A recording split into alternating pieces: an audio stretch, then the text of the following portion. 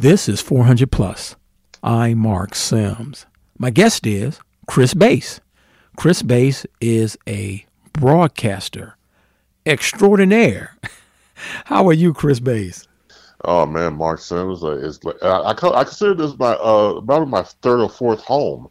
When I get a chance to be reunited with you, brother, it's good to be here. Thank you. No, it's always cool because you're great. I just love hearing the voice, a real broadcaster voice, not this wimpy stuff I have. but you're the man. And before we get going, I'm going to ask you questions, some heavy questions about being mayor of Chicago and all that kind of stuff. Before we go to the heavy stuff, let's go to the light stuff. Sure. Chris Bass, have you ever, on your podcast, if you will, you can explain that, but have you ever said, somebody said, I want to be a guest on your show, and you basically said, no, you can't?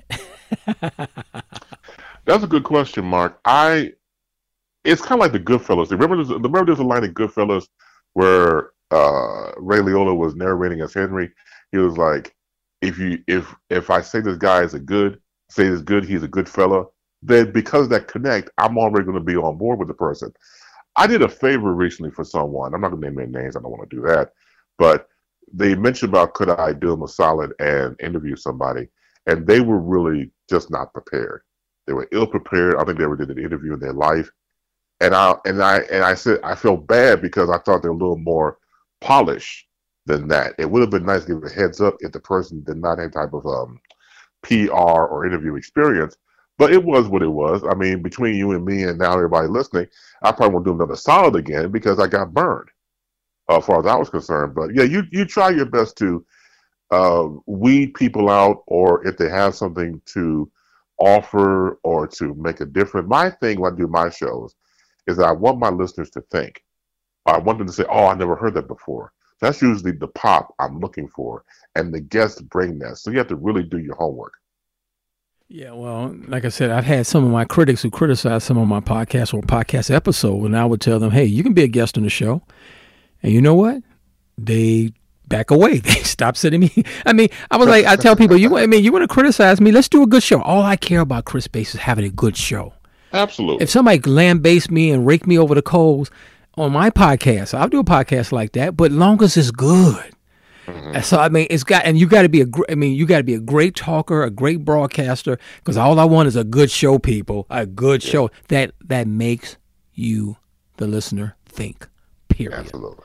Chris Bass, if you were mayor of the city of Chicago, how would you reduce the neighborhood crime? Loaded question, Mark Sims. It's not the easiest thing. It's like if you were, say, the mayor of hell, how can you manage hell from that perspective? It's damn near impossible. I don't envy Lori Lightfoot at all whatsoever, especially when the crime rate has now taken a trajectory shift. Because if you go back in the day, if it got cold, and when it got cold, as we call it here, the hawk, came to the wintertime, there was a decrease in crime. Now, the crime level is maintaining, if not higher, when it comes to the weather. So weather has nothing to do with it. Crime is crime. Evil is evil. And that's hard to manage or to maintain or to try to get a hold of. I think the best you can do in these circumstances is to hopefully hire good cops, good police officers, good people who are in there to make a difference, to help weed it out. Because back in the day, when you had, for example, the landscape of gangs still exist, but you got to factor in gangs. For example, you have people infiltrating gangs, and they're at one location. You got a chance to do your thing to keep eyes on them. Nowadays, like the Wild Wild West, everybody's packing a gun. Everybody's getting into shootings. Everybody's getting shot. So the whole dynamic has changed.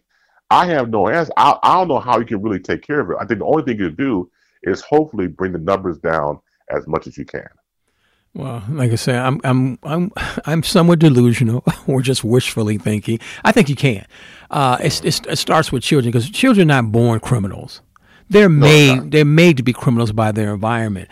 And for as far as African Americans, as you well know, Chris Bass, you can chime in after I ramble here, that we did not get ourselves out of slavery white folks had to have a war amongst each other. I don't think they were thinking about us, but they had this war, and then they freed us, if you will. So I think that we do need help from outside forces because we do need resources from the government. And but also our leadership is so I would say not so much corrupt per se, but inept, just totally inept. Because I really believe you can change things, you can change behavior, but you're going to hurt people's feelings. So if you're trying to move humanity forward, you're going to say and do some things that people are not going to like. It's like being a parent. When you're a good parent, you do some things your children are not going to like. But as they grow up, or maybe when they're 25, 30 years old, they'll say, Dad, Mom, I'm sorry, you did the right thing. I'm cool now. I understand that. I was mad at y'all 20, 30 years ago, whatever. I'm cool now. Because somebody's got to be the parent. Somebody got to be the bad guy and get things moving. So let's take one neighborhood, because you have Donovan Price on your show all the time. It's on YouTube. Was it Facebook, right? Mm-hmm, correct. So Donovan Price, famous pastor, he's always there when there's a drama or a crisis, and we're trying to put him out of business, if you will. Donovan Price, he can help other people other ways, but not after a drama. If you were in charge, like just one neighborhood or one school, I mean, let's think of something. We're just brainstorming right now. My thing is always literacy. Literacy. Name something else you can think of that can really dramatically stop the crime, Chris Bass. Well, I go along with that. Literacy, you got to throw in the arts.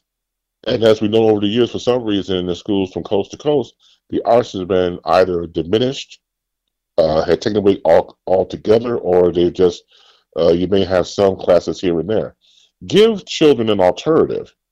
Because if you don't, they're going to go to the streets. Now, if you're going to, once again, percentage-wise, give them more alternatives to do. Like, for example, my nephew Caleb, who is 10, was telling me yesterday that now he takes chess classes at school every Tuesday and Thursday. I'm very proud of him for that. And I applaud the school for doing that. Again, if the schools take the initiative to try to help children, to give them alternatives, I think that's a good start. And I think as a community, people complain about City Hall. They complain about the current mayor, Lori Lightfoot. Mm-hmm. And I always had to post on social media Frederick Douglass's quote: "Power concedes nothing without a demand. Power concedes nothing without a demand." Mm-hmm. So let's end this podcast. Very quick podcast. Chris Bass. First, thanks for being on the show. You're always a great guest. Just call you up, boom, you're on the show, which is phenomenal. But leave us, whether it's broadcasting, the arts, just leave us some wisdom that would tell folks, you know what, we can stop this crime. Life can get better. It ain't got to be this way forever. And we can work together as a people and with other people. I mean, African Americans working with other people to stop the drama in our communities. Well, first of all, Mark, it's always my honor to be here, and you're a great host. And that's how it goes. So props to you, sir. What I would say in parting is the following. Each one teach one. Keep it simple. Keep it basic. If you can impart knowledge to somebody, doesn't matter how old they are, do it. Because they just might take that same knowledge and help somebody else. If we can dream big and we can think big, let's make that a reality. No matter what your circumstances are, don't let your circumstances, say you live in a negative neighborhood, do not let the neighborhood affect you. You should be able to grow from it and go from it. If you're able to think positive, that means sincerely big things will happen for you.